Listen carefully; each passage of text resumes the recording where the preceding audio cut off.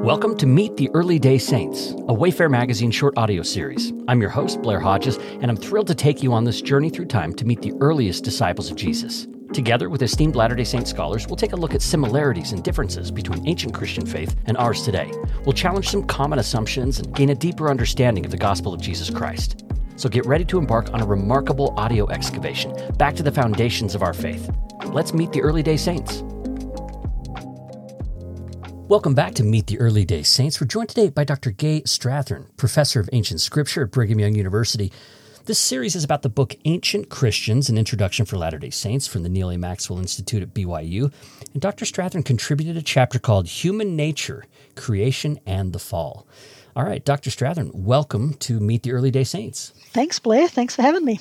Your chapter, Human Nature, begins in a really lovely way, and I thought it would be nice to have you read from the scripture that you quote right at the outset here. It's really some really lovely verses from Psalm 8. And would you read those for us to get things started? Sure, let me put it in context. So we have the psalmist contemplating the magnificent wonder of God and his heavenly creations, and then he wonders why God takes such an interest in humans. With that in mind, verse 4 reads, "What are human beings that you are mindful of them, mortals that you care for them?" And I'm quoting here from the NRSV. And then we find the psalmist's response to his own question reflected in a very positive understanding of human nature. He says that God made humans a little lower than, and then depending on the version, right? If it's the Hebrew Bible, it says God made humans a little lower than the gods. The Septuagint reads a little lower than the angels, and says that he crowned them with glory and honor and gave them dominion over all God's other creations. It's a really lovely psalm. It kind of reminds me in the book of Moses, where Moses is sort of wondering a similar thing. Like he sees this grand vision and then says, oh, now I realize that we're nothing. That's right, yeah. And so what is it about us that makes us so special? Yeah. Yeah, that's right. And why begin the chapter there? How does that kind of set the stage to talk about human nature? Well, I was just thinking about it in terms of those kind of questions are going to kind of influence some of the questions that the early Christian writers are going to be asking about. They're going to turn immediately to Genesis 1:26 and 27, but they're looking at it from the sense of why did God put humans in this privileged position over other creations, and they're trying to figure out what's humanity's connections with the gods. And so as they go in and start really looking at the scriptures, they're going to be asking questions that the scriptures don't always immediately give a direct answer for. And one of the reasons that this is really important is because it has so many implications for other really, really important questions that Christians are asking. So it's very much tied to the natures of God and Christ, right? How they think about human nature is in a way separating us from God. It talks about they're interested in this question of free will and what's its impact on humans. How did we get evil in the world, and why on earth do we need a form of salvation? Right? So those big questions, they're all going to be tied up with what they're trying to do here. That's right. It's also interrelated, and your chapter does a really nice job of pointing people to that fact that any claim about any one of those questions has implications for other questions. Like you said, the nature of God impacts what it means to be human, and what it means to be human has things to say about what it means to be a God, or what sin is, or what the purpose of life is. I mean, it's this sort of web of information that if you kind of mess with any little part of it, if you pull one little thread, you're kind of pulling the whole tapestry. Yeah, and I don't think that's unique to this. I think in any kind of scriptural endeavor, those kind of things happen.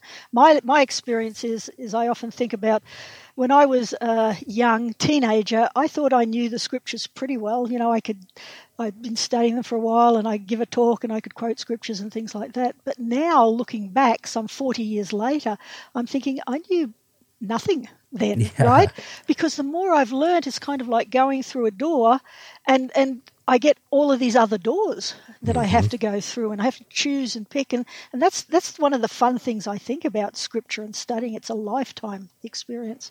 Yeah, it can be really eye-opening too, because you get some different perspectives. I mean, I used to kind of see one story that the Bible sort of told from beginning to end, and the more studying I did, I could see there were different voices, there were different perspectives, and different, Latter-day Saints might even say, like, dispensations. So I always loved that we have canonized speculation in the Book of Mormon. I call it this. Like, I think it's Alma who's like, his son's asking him about what happens at death or whatever. And Alma's like, well, actually, I don't know. I think it could be like this.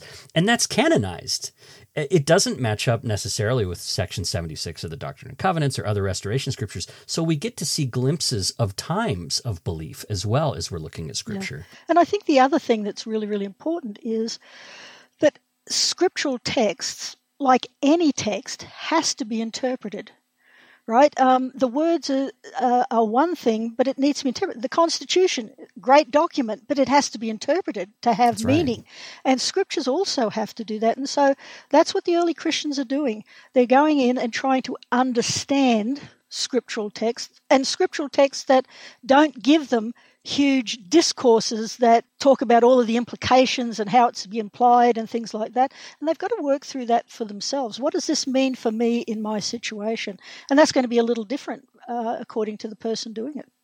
That's right. So you mentioned Genesis 1. What are Christians, broadly speaking, I know we're simplifying here, but what are people noticing in Genesis 1 that kind of gives the broad picture of what humans are?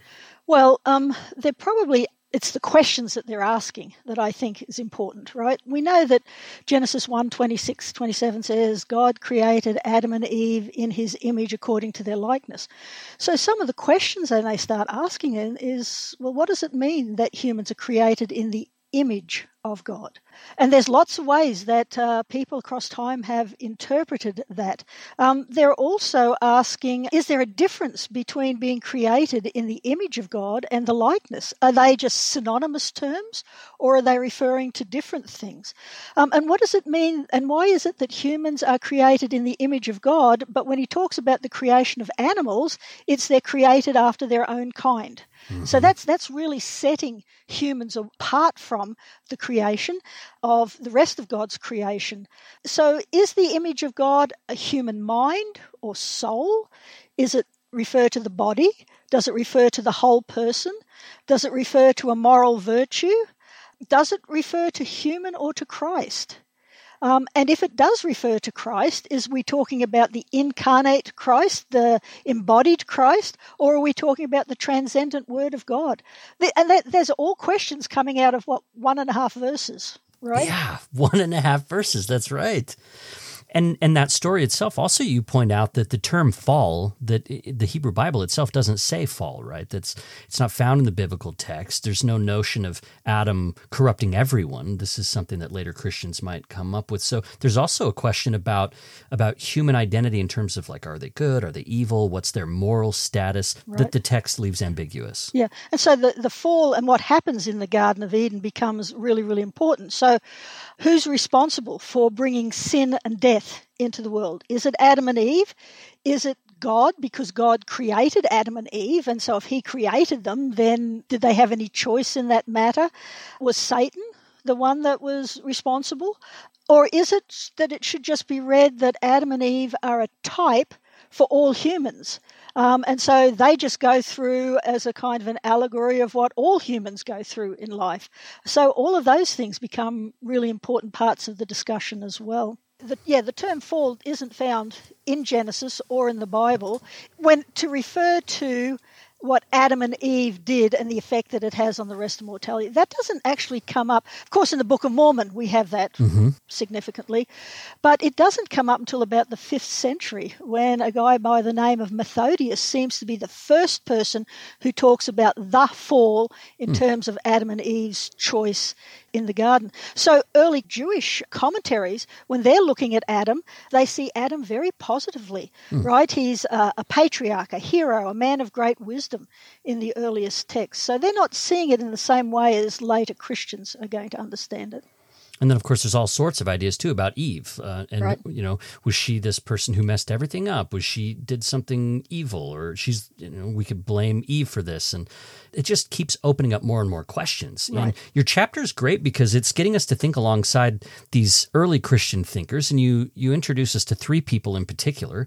The first one's Irenaeus. And this Irenaeus was this Christian figure in the 2nd century.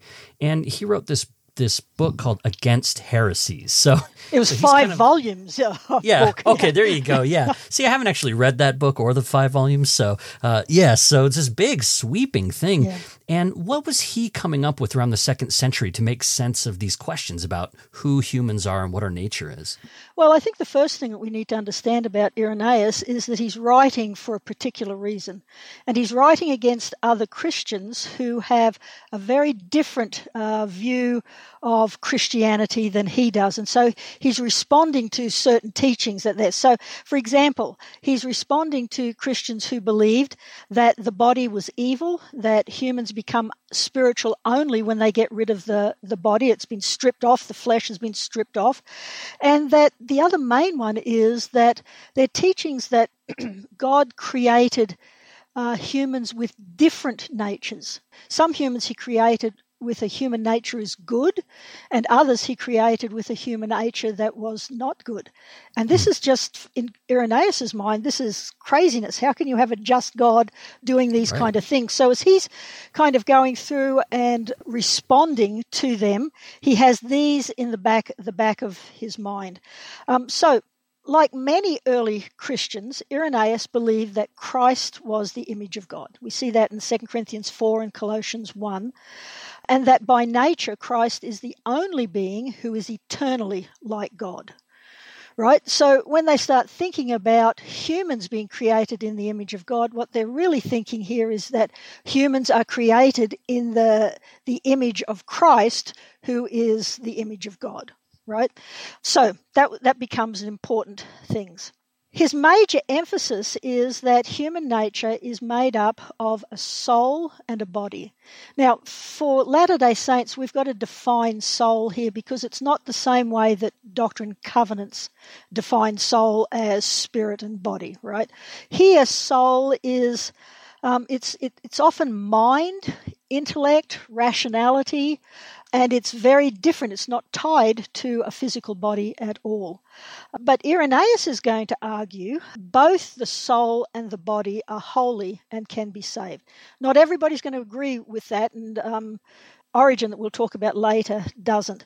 So one of the things that he's also going to do is he's going to make a distinction between what constitutes the image of God and the likeness of God.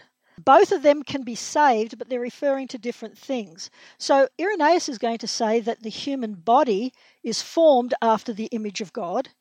It is the vehicle that enables humans to perform righteous acts. People become spiritual not because they've gotten rid of their bodies, and you can see his audience that he's responding to here, but because they partake of the Spirit.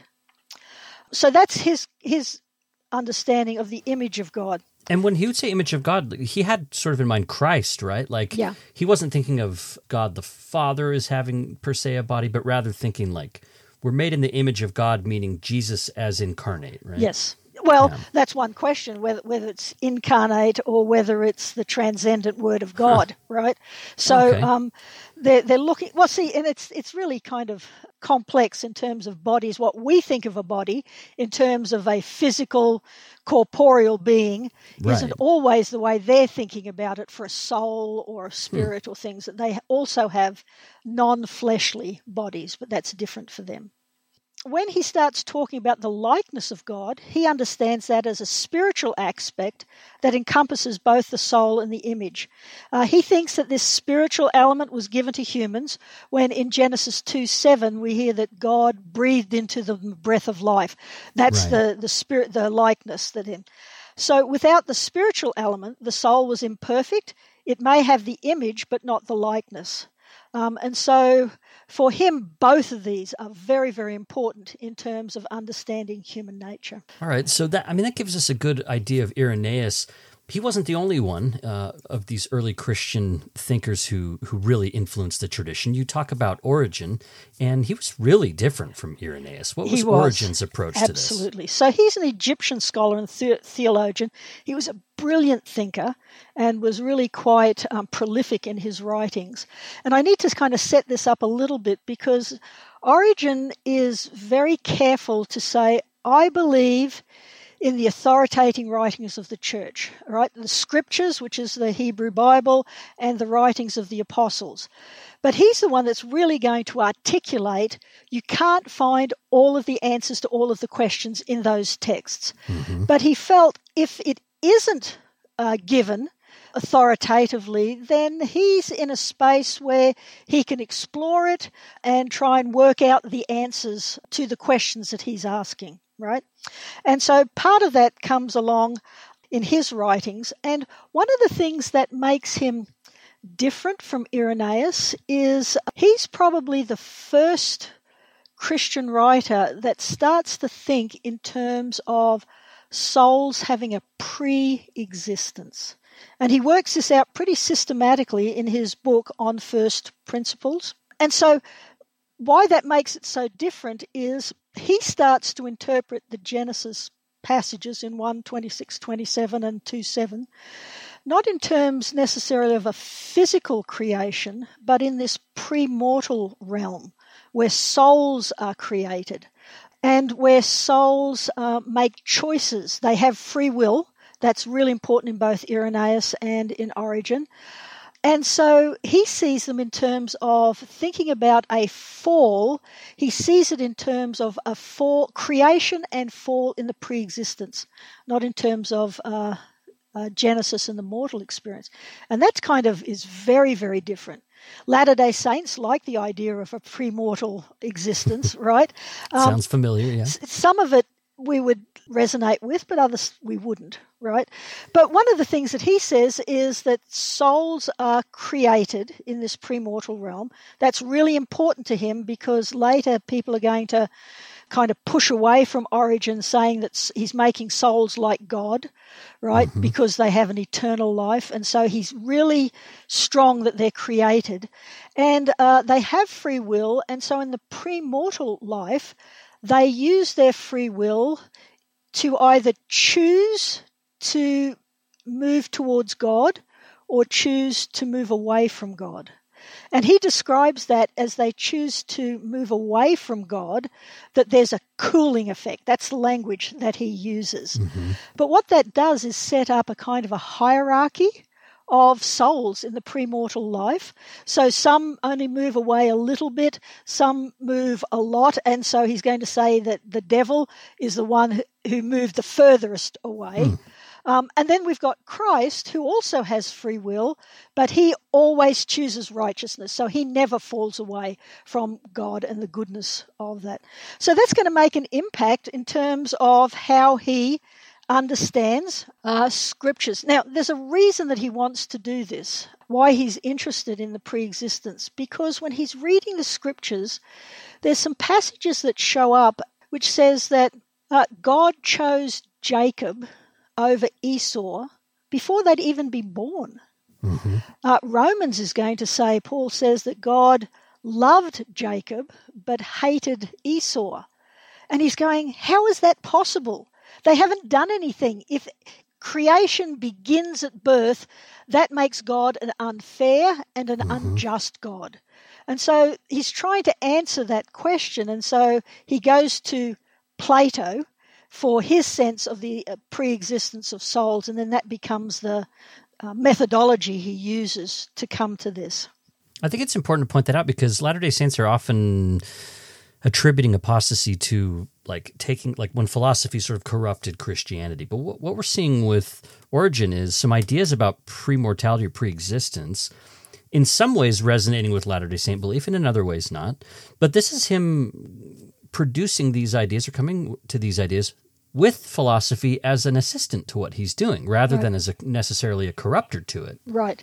And see, for one of the things is there's not much in the Bible to help him with the concept of a pre-existence. Right. He's the only early church father that I've found that turns to Jeremiah 1:5 and interprets that in terms of a pre-existence. Nobody else does. Yeah, that's before I knew you in the belly, before you were in the womb, I knew you kind of a thing, right? Yeah. So that's why he goes elsewhere. And he also got condemned for that too. He does. Well, what he gets condemned for is, as the church moves on and wants a more literal interpretation of scriptures, and as the church has moved on from Plato to Aristotle, which sees the real self being both body and spirit, that has some concerns there. Yeah. And people can learn more about origin in your chapter. There's so much more in there than we can cover just in this quick conversation. But let's talk about Augustine as this third person that you talk about in the book. This is another really prominent Christian thinker, a person who really impacted the history of Christianity. He's in the late 300s. He's a convert to Christianity. What does he do when it comes to defining human nature? Well, honestly, he's the one that is going to develop the idea of original sin. He didn't always believe. He's a convert to Christianity. He grew up in a home with a Christian mother and a pagan father. And originally he had a very positive sense of human nature. But with time, perhaps scholars have thought because of his own sense of sin and the need for grace, he started to develop the concept of original sin. In coming to that concept, he was on the foundation of others that had gone before him, and one of the most important ones of those was Tertullian. And Tertullian's going to argue that souls are created from the souls of their parents at the moment of conception. So that becomes very important. And so the idea that every soul comes ultimately from Adam and Eve, and that this soul is fallen. And then Ambrosiaster, he interpreted or mistranslated Romans 5:12, and that becomes very important. So in the Greek, Romans 5:12 says, "Therefore, just as sin came into the world through one man, and death came through sin, so death spread to all because," and that's the important word, "all have sinned," meaning, like Adam, all the rest of us have sinned. Right. But Ambrosiaster, he comes through and he is going to use a Latin translation, and he's going to change that one word, "because," to mean "in whom." So this is how he reads it and talks about it. "In whom," that is, in Adam, "all sinned." Although he is speaking about the woman, he said "in whom" because he was referring to the race, not to a specific type. It is clear, consequently, that all sinned in Adam as a lump. Once he was corrupted by sin, those who begat were all born under sin. All sinners, therefore, derive from him because we are all from him. So after about 8 years after his baptism, we see that kind of language in some of Augustine's writings. So he's going to say, we have all become one mass of clay, a mass of sin. So his understanding of the effect of Adam and Eve's choices in the garden was very different than the Greek fathers like Irenaeus, who believed all humanity shared in the effects of our first parents' choice, but not in the collective guilt that Augustine espoused. And that eventually is going to come on to his teaching that even infants need to be baptized, because if death comes into the world because of sin and infants die, then they have the effects of sin, and so they need redemption. And it's very different from some of the stuff that came before. As you're looking at these different figures, was there something in Augustine? It's easy for me to dismiss Augustine, right? And just to say, like, I don't like the idea of original sin. It doesn't appeal to me. When you're looking at Augustine, is there a way to look charitably or to kind of like see what his project was about that could resonate with Latter-day Saints? Yeah, I think so. I think one of the difficulties that we have with Augustine is that we see this original sin and see that as the end culmination of his teachings, that was what he was all trying to do. But really for him, original sin was a means to an end. It wasn't the end in and of itself. For him, what he's trying to portray is to emphasize that we need Christ. We can't do this without Christ. Free will, a choice to be good, is never going to be enough for us to be redeemed. We need Christ. And even if theoretically a human did not sin, they're still going to need Christ and his atonement and his grace. And I think that that's really important for us to remember, that if all we see in Augustine is original sin, then we miss him and what he's trying to do. Yeah, thank you for that. Wrapping up here, as you did the research for this, you're looking at these ancient Christian thinkers. I'm just interested in your own experience of that. If you encountered something in the course of research that shifted your view, or that showed you something new, that excited you, or that you were really moved by in making this chapter. Yeah, I think the thing I came away with is I'm grateful for these early Christian fathers. They were doing the absolute best that they could given the circumstances that they have. They loved God.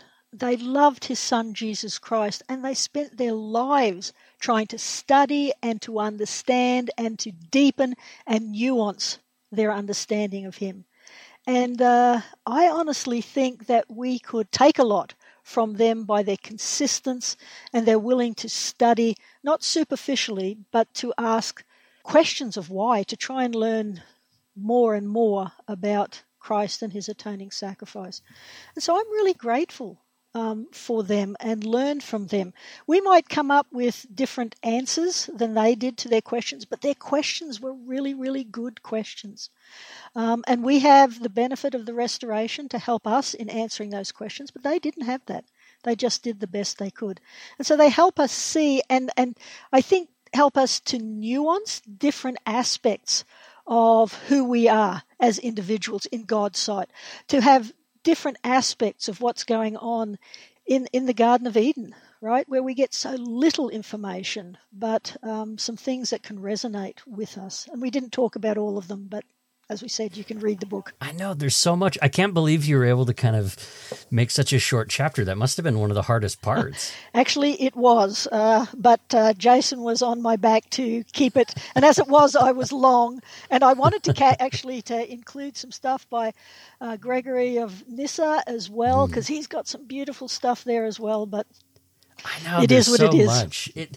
You did a great job. I think this is a really good introduction, right? I mean, that's in the subtitle. And I think Latter-day Saints that engage with this book and your chapter are going to be introduced to some really great questions, as you said, and be able to think alongside some people that really were trying to understand God just as we do, to the best that we can. So thank you for that. That's Dr. Gaye Strathearn, Professor of Ancient Scripture at Brigham Young University, Associate Dean in Religious Education. She earned her PhD in Religion with an emphasis in New Testament and Christian origins at Claremont Graduate University. And we talked about her chapter, Human Nature, Creation, and the Fall. Thanks for spending the time with us, Gaye. This has been really fun. Thanks, Blair. I enjoyed coming. Thank you for listening to Meet the Early Day Saints, a Wayfair Magazine short audio series. Each guest is a contributor to the book Ancient Christians, an Introduction for Latter-day Saints from the Neal A. Maxwell Institute for Religious Scholarship at BYU.